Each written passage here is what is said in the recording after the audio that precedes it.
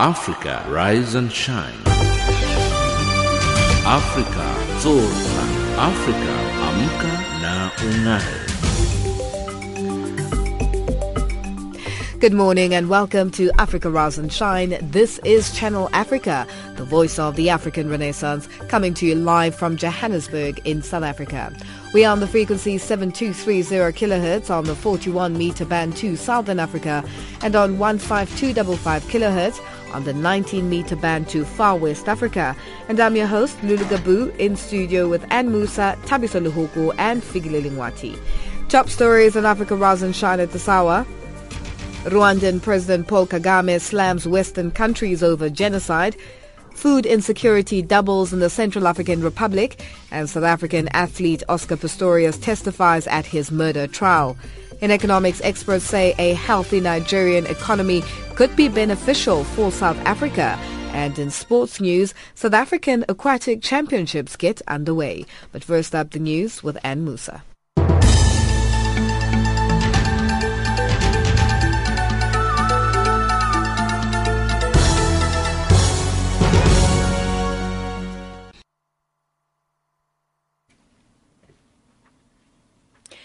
Good morning. The crisis in the strife-torn Central African Republic has left 1.6 million people, a third of the population, in need of food. The UN's Food and Agriculture Organization and the World Food Programme says the widespread conflict has caused the destruction of livelihoods, loss of food and cash crops, livestock and crucial productive assets across the country. UN Secretary-General Ban Ki-moon has warned that ethno-religious cleansing was being conducted in the country. Ban has urged the international community to provide the extra funds and troops needed for a UN force sufficient to stem the chaos that broke out after a March 2013 coup by mainly Muslim Seleka rebels.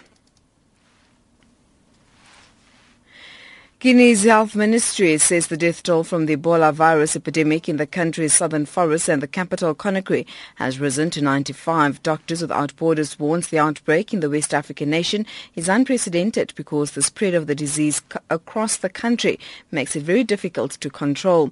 In Liberia, which borders Guinea, the virus has also killed several people. There is currently no known cure for Ebola, which symptoms are diarrhea, vomiting and bleeding. The United Nations has condemned the killing of two of its workers in Somalia. According to reports, the two consultants working for the UN Office on Drugs and Crime were shot inside Galkayo Airport in Puntland after they got off a plane. The two experts, nationals of the United Kingdom and France, were based in Kenya and visited Somalia regularly. Daniel Dickinson reports. The Special Representative of the Secretary-General for Somalia, Nicholas Kay, said there could be no justification for what he called a callous attack. The Executive Director of UNODC, Yuri Fedotov, described the attack as cruel and senseless.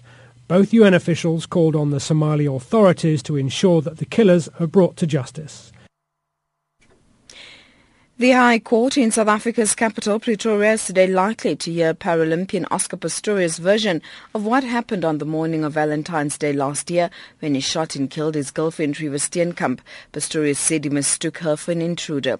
Yesterday, Pistorius began his testimony with an emotional apology to Steenkamp's family and friends. He also told the court that he's been on a cocktail of antidepressants and sleeping tablets since the incident.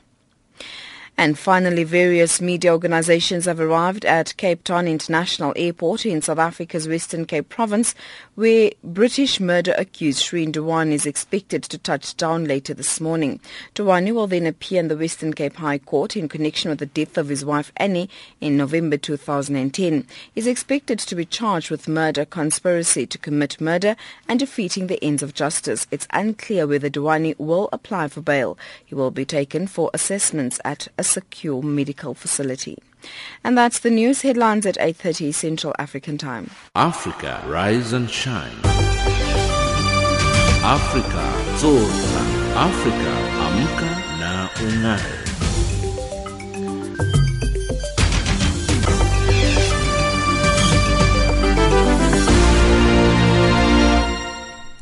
Thank you, Anne. It's 8:04 Central African Time, and you're listening to Africa Rise and Shine, coming to you live from Johannesburg in South Africa. Today is Tuesday, the 8th of April, the 98th day of 2004, and there are exactly 267 days left in the year. Our top story, Rwanda held the 20th genocide anniversary on Monday in remembrance of the millions of lives lost in 1994. Rwanda's President Paul Kagame has criticized revisionists of the Rwandan genocide, saying the truth about who was responsible for the genocide must be told. The commemoration ceremony at the National Stadium was attended by UN Secretary-General Ban Ki-moon and other world leaders. From Kigali, Silvanos Karamera reports. 20 years ago, thousands of Tutsi civilians fled to Kigali Amahoro National Stadium, where they hoped to be safe from the Hutu Interahamwe militia targeting them at the time. On Monday, the same stadium was packed to the capacity. The VIP stand was equally filled with continental and international leaders who had come to join Rwandans to mark 20 years since the genocide against the Tutsi that claimed 1 million lives in just 100 days in 1994. Rwanda's President Paul Kagame's commemoration message lashed out the international community for refusing to take responsibility for the genocide in Rwanda and instead wanting to conceal their role, adding that 20 years later, still turning victims into accused. The passage of time should not obscure the facts, lessen the responsibility, or turn victims into villains.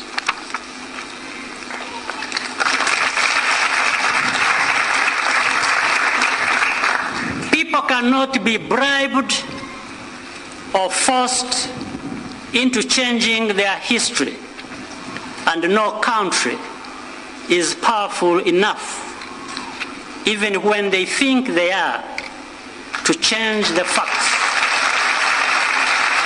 The United Nations Secretary-General Ban Ki-moon, although admitting that the shame of the inaction of the UN in 1994 in Rwanda still hangs on the international body, stressed that different parts of the world are still grappling with the unrest, a move which compelled him to taking these actions. I have sent my own signal to UN representatives around the world.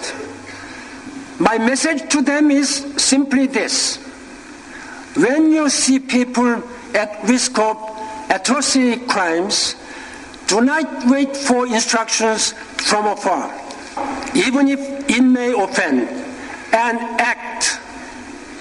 Our first duty must always be to protect people, to protect human beings in need and distress. That is what we have done recently in South Sudan. Amid a darker mood and an occasional cry from the crowd that tore through stadium, Yoweri Museveni, the president of Uganda, with a seemingly furious tone, had a stern warning for anyone backing genocide forces against Rwanda. I would like to warn those who hobnob with the genocidaires to know that they will have to contend with the patriotic forces that defeated the traitors with their external backers when they were still much weaker. We are now much stronger in every sense of the word. We are much stronger politically, militarily, socially, and even economically. The people of Rwanda should know that they can always count on the people of Uganda. Monday marked the commencement of National Mourning Week that ran until the 13th of April. Activities to mark the 20th anniversary of genocide were preceded by the laying of wreaths at the Kigali Genocide Memorial Center, where over 250,000 victims of the genocide are buried. President Paul Kagame, flanked by UN Secretary-General Ban Ki-moon, also light the national flame of remembrance, which will burn for 100 days, symbolizing the duration of the mass atrocities 20 years ago. Silvanos Karamera, Channel Africa News, Kigali. The Deputy Secretary-General of the United Nations says a lack of trust and confidence continues to prevent collective action on disarmament globally. Jan Eliasson was addressing the opening session of the UN's Disarmament Commission, a body made up of member states of the General Assembly that considers questions which includes nuclear disarmament and non-proliferation and the regulation of conventional weapons. He expressed shock at the global spend on arms in the face of difficulties in achieving the Millennium Development Goals. Sherwin Bryce Peace reports. Military spending reached almost $1.6 trillion last year and is expected to rise in 2014, with the United States making up over 40% of the total. We are frustrated and disappointed. Deputy Secretary General Jan Eliasson speaking at the opening session. We are justifiably shocked when we note and learn that global military spending in just one day,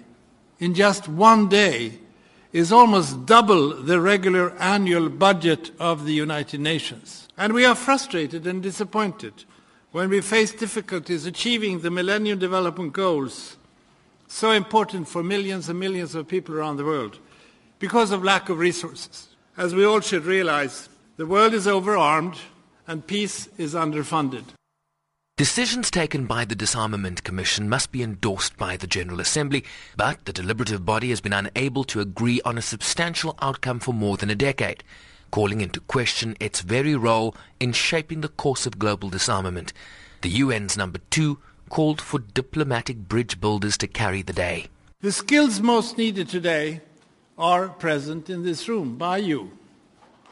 They are the skills of diplomacy, guided by the pursuit of common ground and by a shared recognition that cooperation is more advantageous than polarization or confrontation.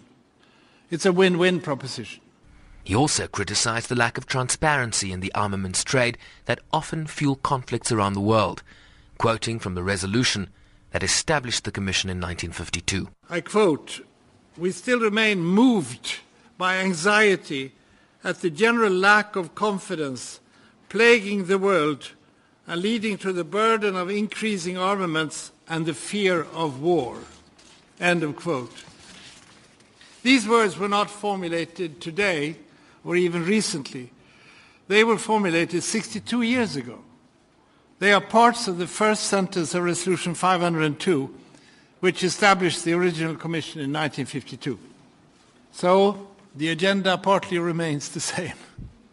The Commission meets until April 25th and is expected to partly focus discussion on agreement around a fissile material cut-off treaty that would strengthen nuclear non-proliferation norms by banning the production of highly enriched uranium and plutonium for nuclear weapons. I'm Sherwin Bryce-Pease in New York.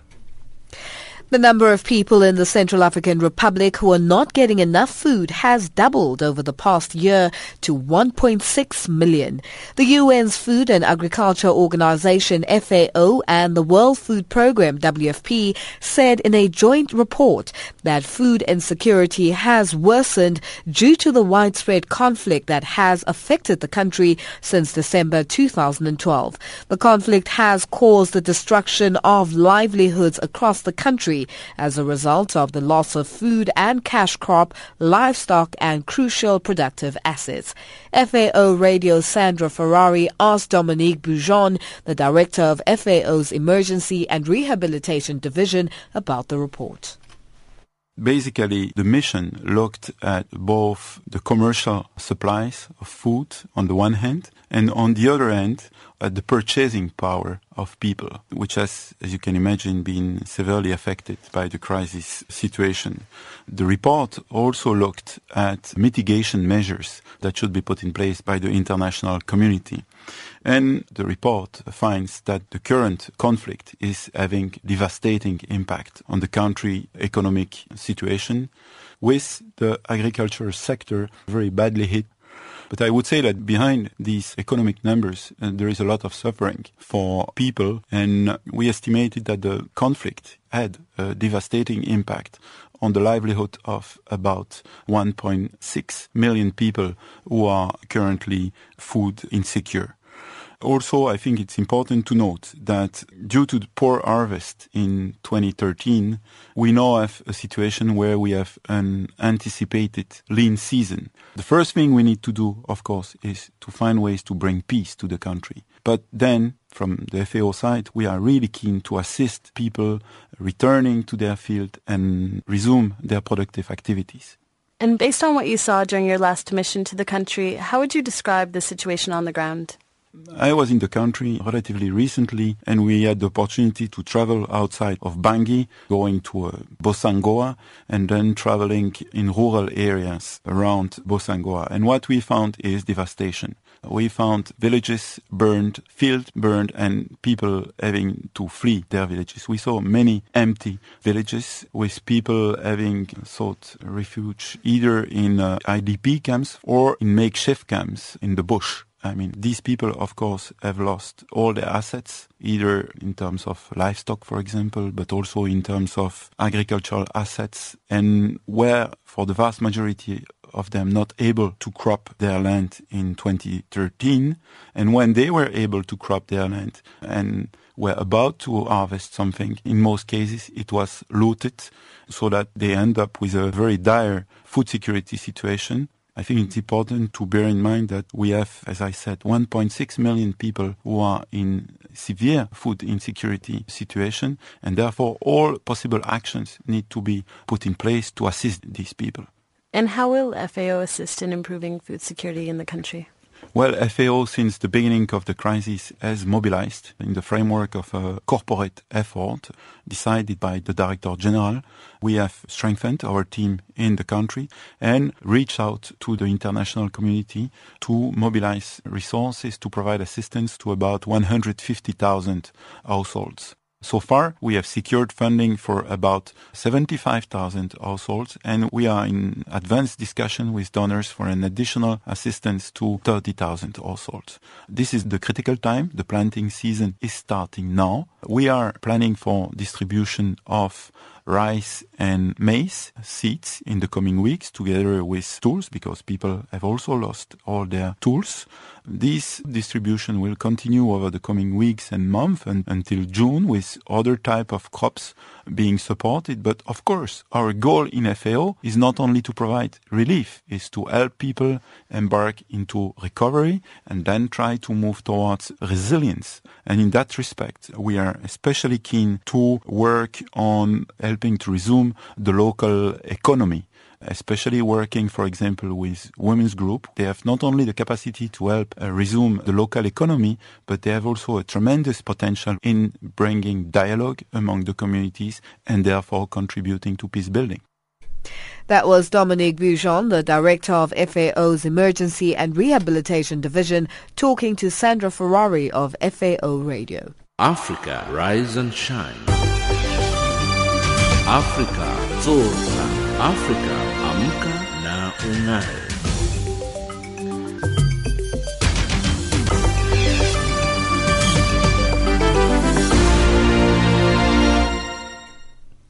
It will be a difficult day for South African Paralympic athlete Oscar Pistorius in the North Gauteng High Court in Pretoria when he will tell the world in his own words how he shot and killed his girlfriend Reeva Steenkamp. Pistorius will take the witness stand for the second day in a row. He is facing a charge of murder after he shot and killed Steenkamp in the early hours of Valentine's Day last year. During his first day on the stand yesterday, Pistorius broke down several times when his testimony was led about Steenkamp's injuries. Today will most likely also be an emotional roller coaster for him. Lila Magnus reports. Pistorius will have to face his worst nightmare when he tells the court what went through his mind when he shot 4 shots through his locked toilet cubicle door in the early hours of Valentine's Day last year. Yesterday he gave the world a glimpse into how the events of that evening affected him. I have terrible nightmares about things that happen at night where I wake up and I can smell blood, and I wake up to being terrified. If I hear a noise, I wake up just in a complete state of terror, to a point that I'd rather not sleep than fall asleep and wake up like that. So for many weeks I didn't sleep. Pistorius told the court he is taking antidepressants as well as medicine to help him sleep. He says he thought it was a blessing when he met Reeva Steenkamp because her faith was also important for her, and he always wanted to have a partner that was a Christian. She was a very strong Christian. She would pray for me at night, would pray about everything, pray about my training, pray about all the small things I had in my life. You know, we'd pray before we eat. You know, my God's my God of refuge. So. He says since the incident he doesn't want to touch firearms, but because he still feels unsafe, he now has a guard at his front door at night.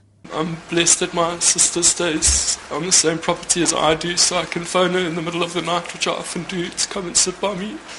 And on that particular night, I don't obviously ever want to handle a firearm again or be around firearm. So I've got a security guard that stands outside of my front door at night.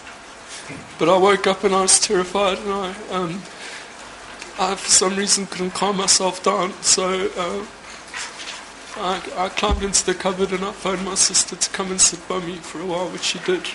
Pistorius' advocate Barry Roux asked if the court could adjourn early as Pistorius was exhausted. I think I'm tired. I'm just very tired at the moment. So. Did you sleep last night? No, sir. I'm just tired. I think it's just it's a lot of things obviously going through my mind, and the weight of this is extremely overbearing. Before Pistorius started with his testimony in chief, he apologized to Steenkamp's family and friends. I'd like to apologize and say that there's not a moment, and there hasn't been a moment since this tragedy happened, that I haven't thought about your family. I wake up every morning and you're the first people I think of, the first people I pray for. I can't imagine the pain and the sorrow and the emptiness that I've caused you and your family. I was simply trying to protect Riva. I can promise that when she went to bed that night, she felt loved. Steenkamp's mother, June, looked straight at Pistorius while he was sobbing his apology in the silent courtroom. Her advocate, Dup de Bruin, says the Steenkamps have gone on record earlier saying they don't hate Pistorius, they just want to know what happened. Pistorius elaborated extensively about his athletic career, the number of times his family and friends were victims of crimes, how his mother and father's homes were burgled when he was a child, how he was aware of the crime in the estate he lived in, and how he was followed a few times by unknown people. Roux told the court they will call between 14 and 16 witnesses and will focus on evidence relevant to the toilet door, how far sound carries, the markings on the prosthetics, light and visibility, as well as Pistorius' feelings of vulnerability. The trial continues today. Lila Magnus, North Gauteng High Court in Pretoria. Our question of the day to you is, what did you make of Oscar's first day on the stand? Send us your views, your opinions on email at info@channelafrica.org or send us an SMS to +2782 332 5905 or get a hold of us on Twitter @Channel Africa 1. Channel Africa, the voice of the African Renaissance. Africa, rise and shine. Africa, zorka. Africa, amka na ung'are.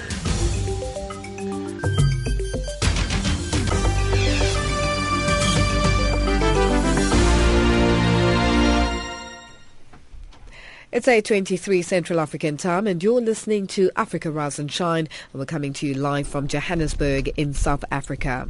A 13-year defamation case against a prominent media personality in Botswana and former regional director of the Media Institute of Southern Africa, Metaitsile Lipile, has been dismissed by the High Court of Botswana.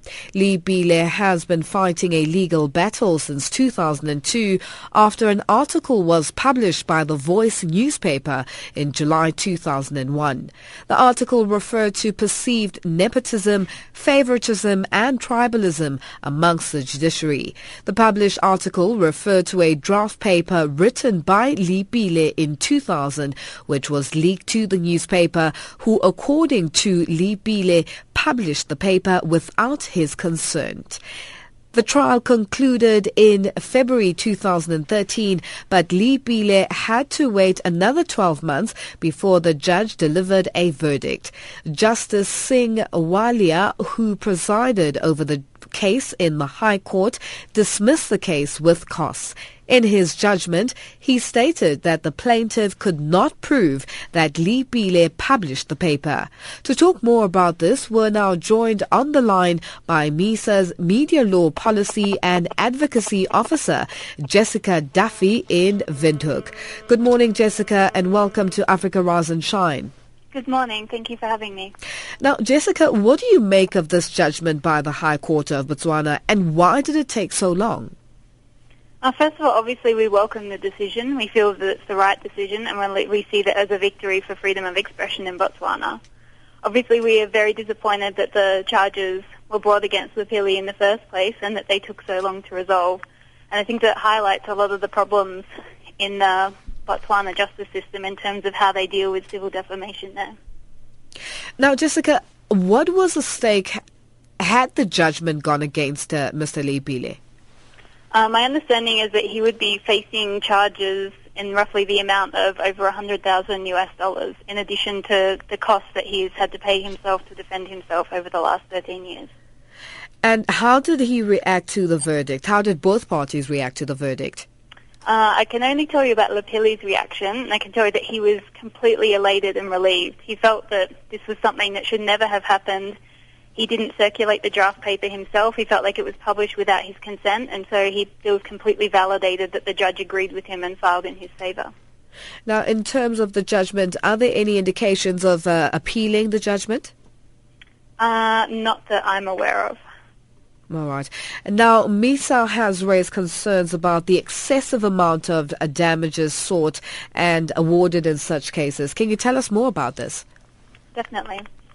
Basically, we believe that excessive damages awarded in cases of civil defamation, in addition, as we've already mentioned, to the high legal costs required to defend people against such charges, have a chilling effect on freedom of expression.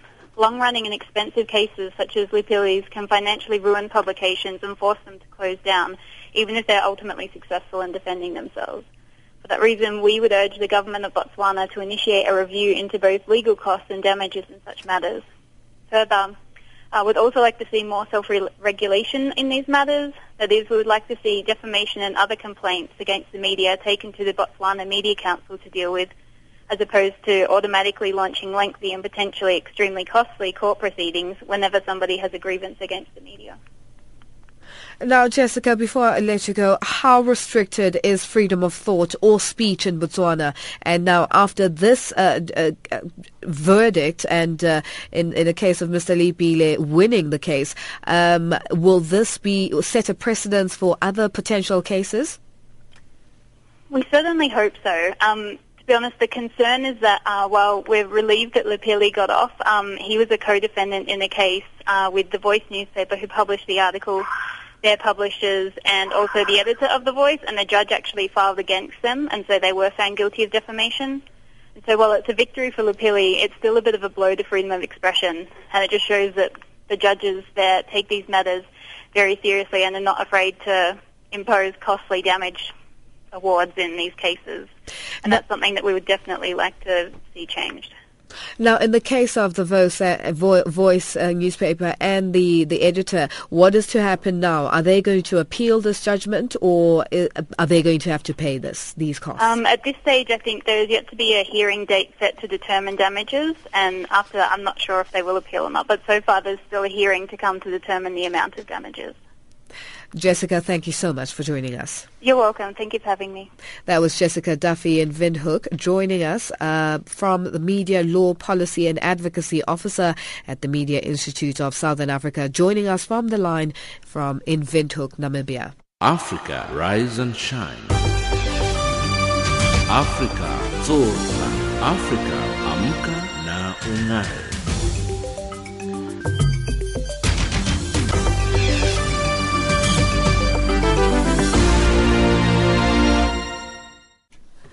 You're listening to Africa Rise and Shine. It's 8:28 Central African Time, and we're coming to you live from Johannesburg in South Africa. All eyes will be on murder-accused Shrien Dewani, who will arrive in South Africa from Britain this morning. He's due to land at Cape Town International Airport and then be whisked off to court for a brief appearance. Dewani allegedly masterminded the murder of his wife Annie while on honeymoon in the mother city in November 2010. He's expected to be charged with murder, conspiracy to commit murder, and defeating the ends of justice. Berenice Moss reports. Dewani will be accompanied by a doctor, a nurse, and members of the South African police on board the flight from the UK. The 33-year-old will be represented by Francois van Zyl, SC, and assisted by instructing attorney Tazwell Papier. At court, Dewani will be formally charged and processed. Cape Judge President John Klope will preside over the matter in the Western Cape High Court. It's unclear at this stage whether Dewani will apply for bail. NPA spokesperson Mtunzi Maga. The issue of the bail application and all other aspects that will be ventilated will be handled by the NPA and will be unpacked by them. But part of our undertaking was that because of the peculiar medical condition that he has, that of high depression and post-traumatic stress disorder, he will be kept at a medical facility for the duration of his medical examination by psychiatrists in South Africa until a trial court determines whether he's fit or not to stand trial. Dewani's extradition process took more than 3 years. 3 other men are already serving lengthy jail terms for their role in Annie's murder. Annie's family say they will not attend today's court appearance. Her uncle, Ashok Ndocha. The family is relieved that finally this case has taken a huge step forward. We've decided not to be there because it's just a formal process, but we will be there from day one when the case starts. Ndocha says they are satisfied with how South African authorities are handling the matter. They have done a very good job, the authorities. They've really stood up and fought. But most above all, the support we have had, the enormous support we have had from the South African people in terms of social media, emails. It has been overwhelming, and we are so thankful for that. It has really helped us to keep our stamina. Dewani's mental state has been central in his fierce battle to avoid extradition. The South African government says he will be kept at a secure medical facility, but details will have to be endorsed by the court. I'm Berenice Moss in Cape Town. And that report by Berenice Moss from Cape Town. And Musa up next with the headlines.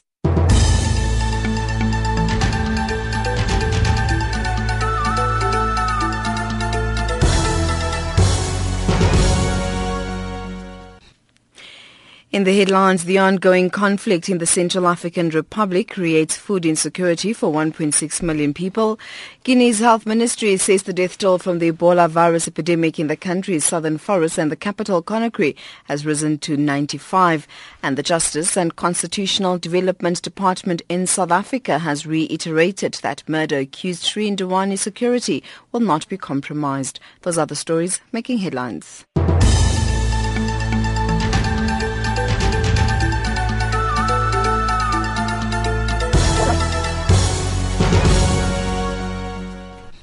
Thank you, Anne.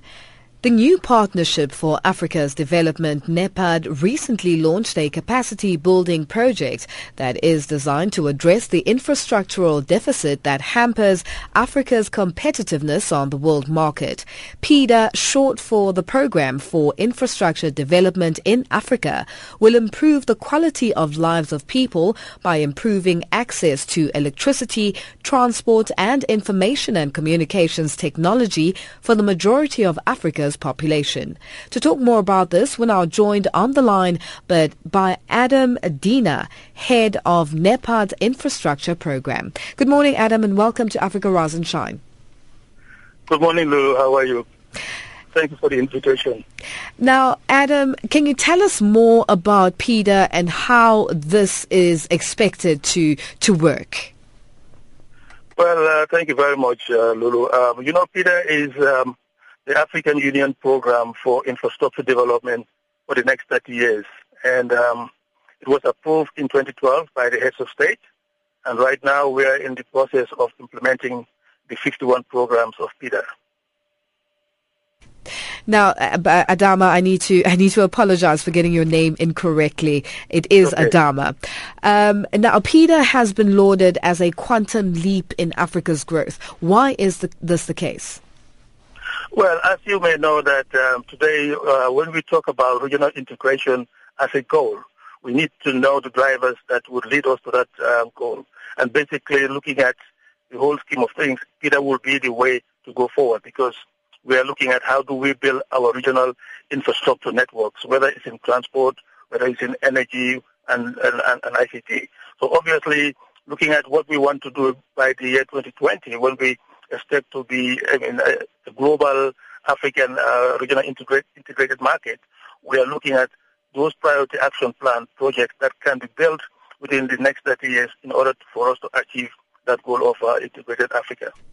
And now, Adama, tell us, what has the reaction been from African leaders or African governments in terms of PIDA's mandate? Sorry, say it again. My line is breaking. All right. What has the reaction been from African governments and its leaders with regards to PIDA's mandate and what is expected of PIDA as a development agency?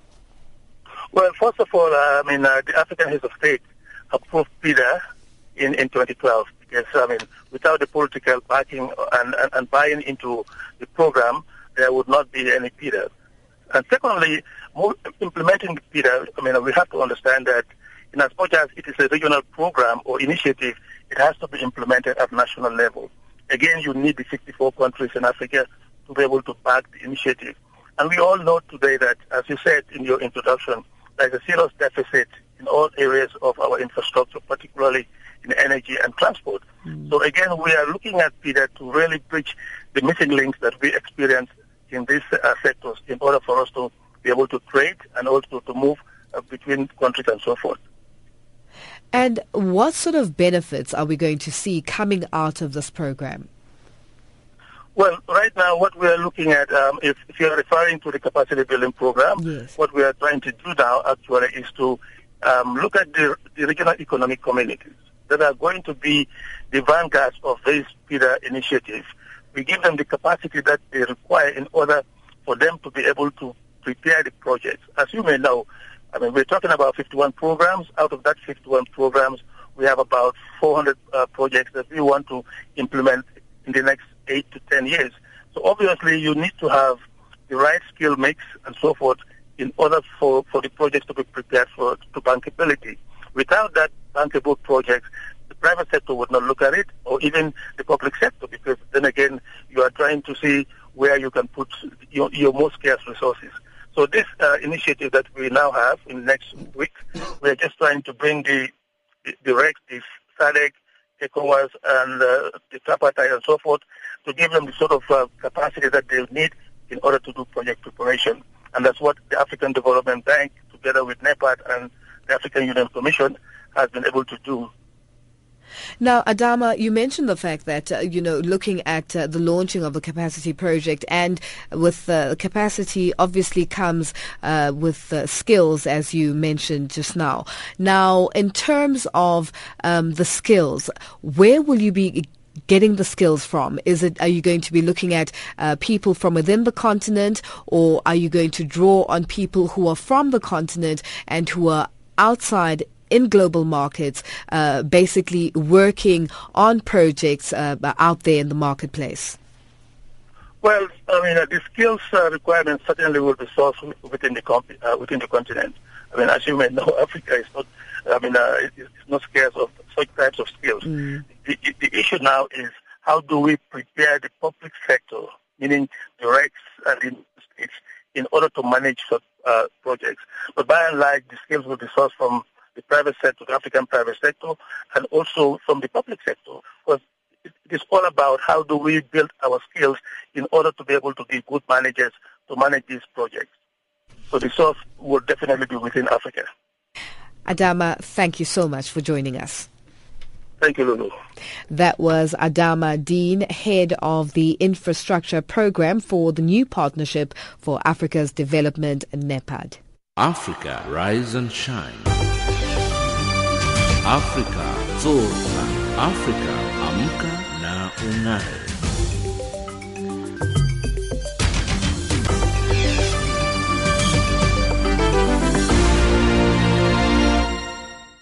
It's 8:39 Central African Time, and you're listening to Africa Rise and Shine, and we're coming to you live from Johannesburg in South Africa. Now, the World Meteorological Organization has concluded that Cherrapunji in India holds the world record for two-day rainfall with 2,493 millimeters recorded on the 15th and 16th of June in 1995.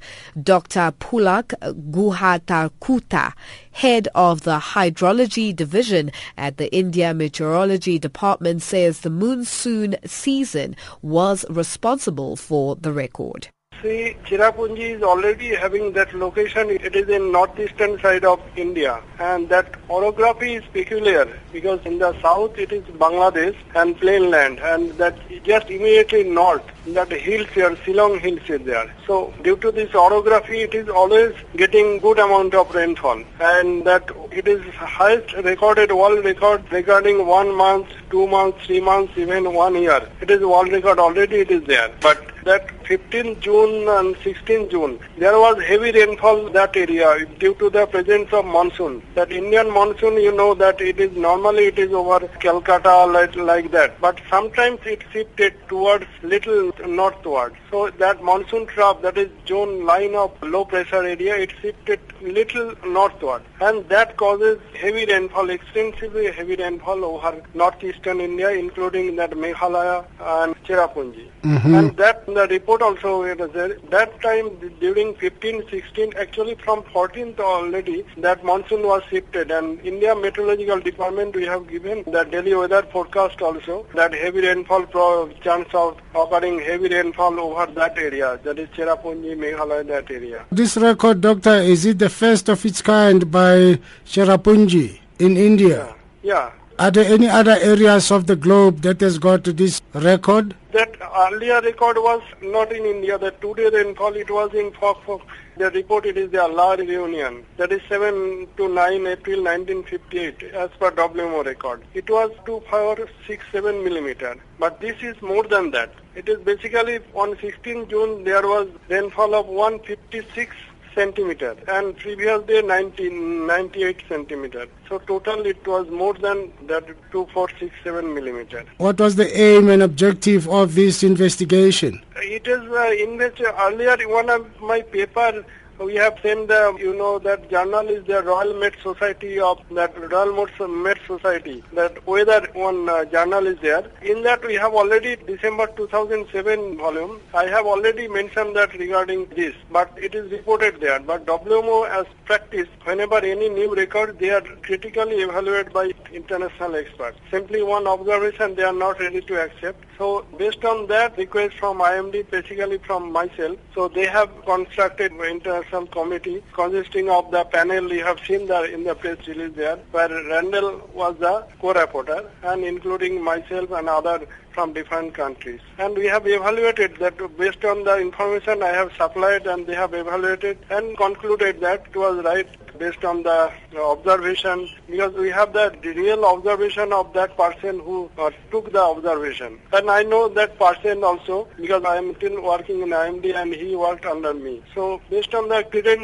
credibility of that observer and IMD observation system, so they have accepted it is the highest record of 2 days rainfall. So are we looking at other records to be broken by the Cherrapunji area again in the near future? That we cannot tell, but this 1 day rainfall just on that day, it was 15-16. The 16th rainfall 156 centimeter, it was the highest previous India's one-day rainfall, that is 24 hours, was in Cherrapunji, but that record exceeded in that occasion, that is 1995. But after 1995, now 2014, we have not much occurrence of that. We cannot predict that basically this type of, that is heavy rainfall, extremely heavy rainfall. But occasionally they are getting 50-60 centimeter rainfall there. There maybe we can hope that it may record exceed this. But the investigation still continues in order to find out as to whether this record could be broken by Cherrapunji.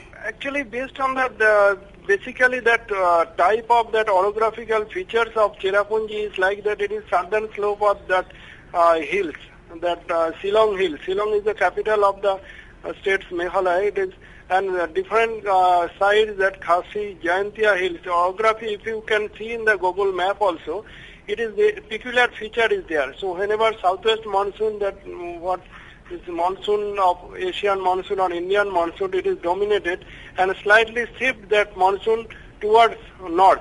So that brings a good amount of rainfall that area. Otherwise, the Cherrapunji is not getting too much. And compared to this type of extreme occurrence only occur when this monsoon is slightly shifted towards the north. But Calcutta or that area getting reduced rainfall, but northeastern side get more rainfall. It may occur if this type of happen. It may occur, but it cannot be predicted. We can hope, because now we have good amount of observation system. Now radar also are there. It can be used for prediction also. That is day-to-day prediction. IMD has having good AWS autographic rain gauge station also. That was Dr. Phula Gitakuta, Head of Hydrology Division at the India Meteorology Department, on the line from New Delhi, talking to Wandile Khalipa. Thabiso Lohoko up next with our economics update.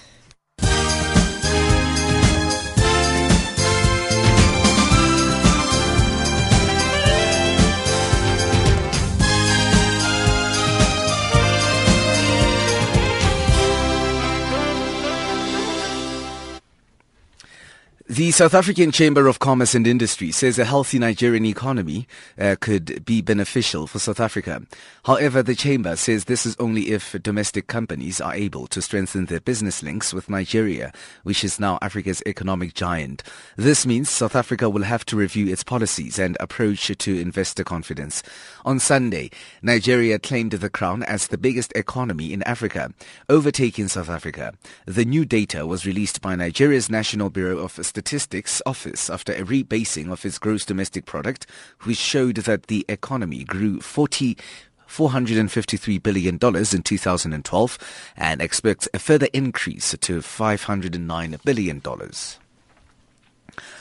Kenya's national carrier, Kenya Airways, has just received its first of 9 Boeing 787 Dreamliners from the United States. The 787 will form the backbone of the airline's future long-haul fleet, providing greater range and improved efficiencies. Correspondent James Chimanyula reports from Nairobi. The arrival of Kenya's first Boeing 787 Dreamliner was officially welcomed at the Jomo Kenyatta International Airport in Kenya by President Uhuru Kenyatta. The arrival of the Dreamliner is excellent news, not just for Kenya, but for the region. It paves the way for Kenya Airways to deepen our trade connections with the world, especially through long-haul flights. I have no doubt that this will result in the growth of trade, tourism, and other forms of interaction with the rest of the world. The African Development Bank has approved a $52.5 million loan for the government of Tanzania. This is to finance a technical, vocational education and training and teacher education project in the country. 600,000 children who complete primary and secondary school in Tanzania annually are not able to climb the education ladder any further due to limited access to TVET and tertiary education.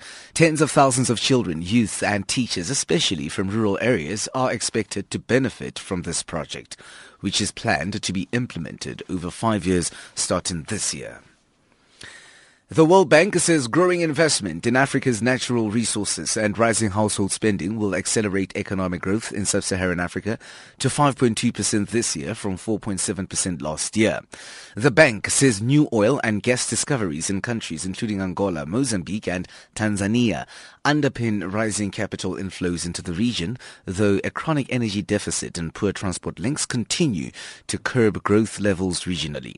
In its Africa Pulse report, the Washington-based body says the capital flows from sub-Saharan Africa have risen to an estimated 5.3% of regional gross domestic product last year, outpacing the global developing country average of 3.9%.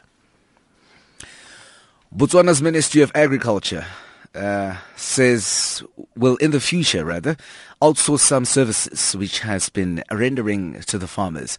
Speaking at the Tonota East Young Farmers Field Day, the crop production director Khalitsuwe Ramokopane noted that some services, among them seed distribution and fertilizers, which are given to farmers, will in future be supplied by the producers themselves. Ramokopane says the aim of outsourcing such services is to allow the department to focus on its core business of ensuring that farmers plant properly so that maximum output is achieved from the land which has been allocated for production. The US dollar, 10.53 South African rands, 8.64 Botswana Pulas, 6.10 Zambian Kwachas. It's also trading at 0.60 British pound and at 0.72 to the euro. Gold $1,300. Platinum $1,425 an ounce. Brent crude 105.55 cents a barrel. Economics update.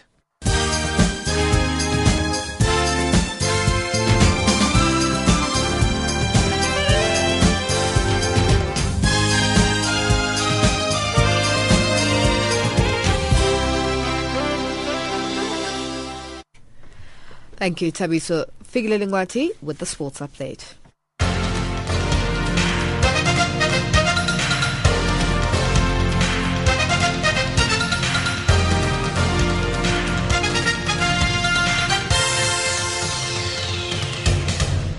Now, sports update this hour, starting off with swimming news. South African swim sensation Shuttle Claw won his big showdown with Dylan Bosch on the opening night of the South African Aquatic Championships, with the pair among 4 swimmers to post Commonwealth Games qualifying times in Durban. Olympic gold medalist Leclerc recorded the fastest time in the world this year to win the 200 meters butterfly final in 1 minute 54.56 seconds. Bosch, who broke the NCAA or American University's record in the 200 meter yards butterfly just under 10 days ago, was second in 1 minute 56.92 seconds, with both men dipping under the 1 minute 57.03 seconds qualification mark. Leclerc says he's looking forward to amassing many medals. It's the first time any individual person has swum 8 individual races, so it's a little bit of history in that.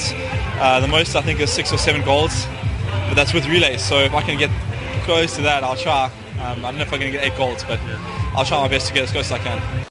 In local football, the South African Premier Soccer League has fixed 2 new dates to their calendar for the next week matches. Free State Stars match against SuperSport United set for Tuesday has been set back 24 hours to a 6 p.m. Central African time on Wednesday. It will still be played at the Charles Mopedi Stadium in the Free State Province. The match between the University of Pretoria and Kaizer Chiefs at the Mbombela Stadium in Mpumalanga on the 26th of April has now been switched to the 6th of May at the same venue, but with a slightly later kick-off of 3 p.m. Central African time. The game has been moved because of Chiefs' participation in the African Confederations Cup. Their 2-leg tie against ASEC Abidjan of the Ivory Coast means their scheduled game against Free State Stars at Soccer City in Johannesburg on the 19th of April must also be changed. The league have yet to reschedule Stars' other outstanding game against Orlando Pirates, which was called off because of floodlight failure. Still with games of the ABSA Premiership matches, South Africa's Premiership side University of Pretoria will aim to remove themselves from a potential relegation play-off spot when they play host to strugglers Moroka Swallows in a league encounter tonight. Only 2 points separate the 2 top-flight outfits heading into this game, and it will be an encounter that will prove crucial for each. University of Pretoria coach Steve Barker have been without a win in 4 league matches, and their latest result came in the format of a 1-0 defeat to Polokwane City. South African national women's team is to face Zimbabwe in an international friendly on the 12th of April. Banyana are preparing for the upcoming CAF African Women's Championship qualifier against Comoros next month. Vera Pau, Banyana coach, is set to give opportunities to a few new faces in order to get them senior national team debuts. One such player who could not contain his excitement is Congolese-born Ode Fulu Tudilu, who will proudly don the African jersey for the first time. We are all really excited, extremely excited, because it will be my first international appearance. So I'm just going out there to enjoy myself and to work for the team, really, and hopefully we can get a good result. It's definitely not easy, but it's also not too difficult for us to comprehend. And I feel like every player has an idea of what they can do, contribute towards, to build up to what she's working us towards. And hopefully if we all buy into it, if we all work hard towards it, it's a great philosophy that she has. And if we all work hard towards it, we should be a force to reckon with. Finally, with athletics, Olympic 800-meter champion David Rudisha will return after nearly a year out, injured at the Diamond League meet in Doha on the 9th of May. A 25-year-old Kenyan world record holder twisted his knee in training in New York last May and could not defend his title at last year's World Championships in Moscow. It will be the 6th time he has competed in the Qatar event, which is the first in the 14-leg Diamond League calendar this season. Organizers also confirmed a high jump duel between Russian Olympic champion Ivan Ukov and local hope Motav Isa Bashim, the London Games bronze medalist. Ukov edged closer to Cuban Javier Sotomayor's world record of 2.45 meter mark, with the Russian jumping 2.42 meter indoors this winter. All eyes will be on Ethiopia's Genzeba Dibaba, who broke the world indoor records over 1,500 meter and 3,000 meters in February. And that's the sport news this hour.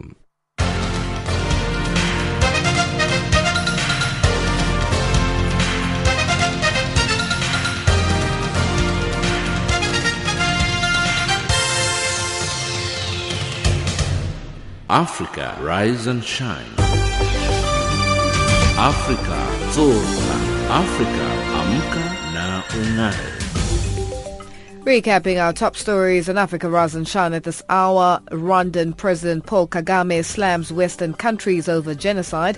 Food insecurity doubles in the Central African Republic, and South African athlete Oscar Pistorius testifies at his murder trial. That wraps up Africa Rise and Shine today. For myself, Lulu Gabu, producer Pumuto Ramagaza, technical producer Revelino Ibrahim, and the rest of the team, thank you for joining us. For comments about our show, send us an email at info@channelafrica.co.za. Follow us on Twitter at Channel Africa 1, or send us an SMS to +2782 332 5905. Taking us to the top of the hour for the news on the frequency 9625 kilohertz on the 31 meter band to Southern Africa is Aya with As a Woman. I've learned to give without receiving as a woman. I've been told my place is in the kitchen as a woman. I've worked hard for my man to get all the glory as a woman. I have sacrificed for all those around me as a woman. When I love completely as a woman. I bring joy to all of those around me, 'cause I love and I care, and I'll always be there for you as a woman.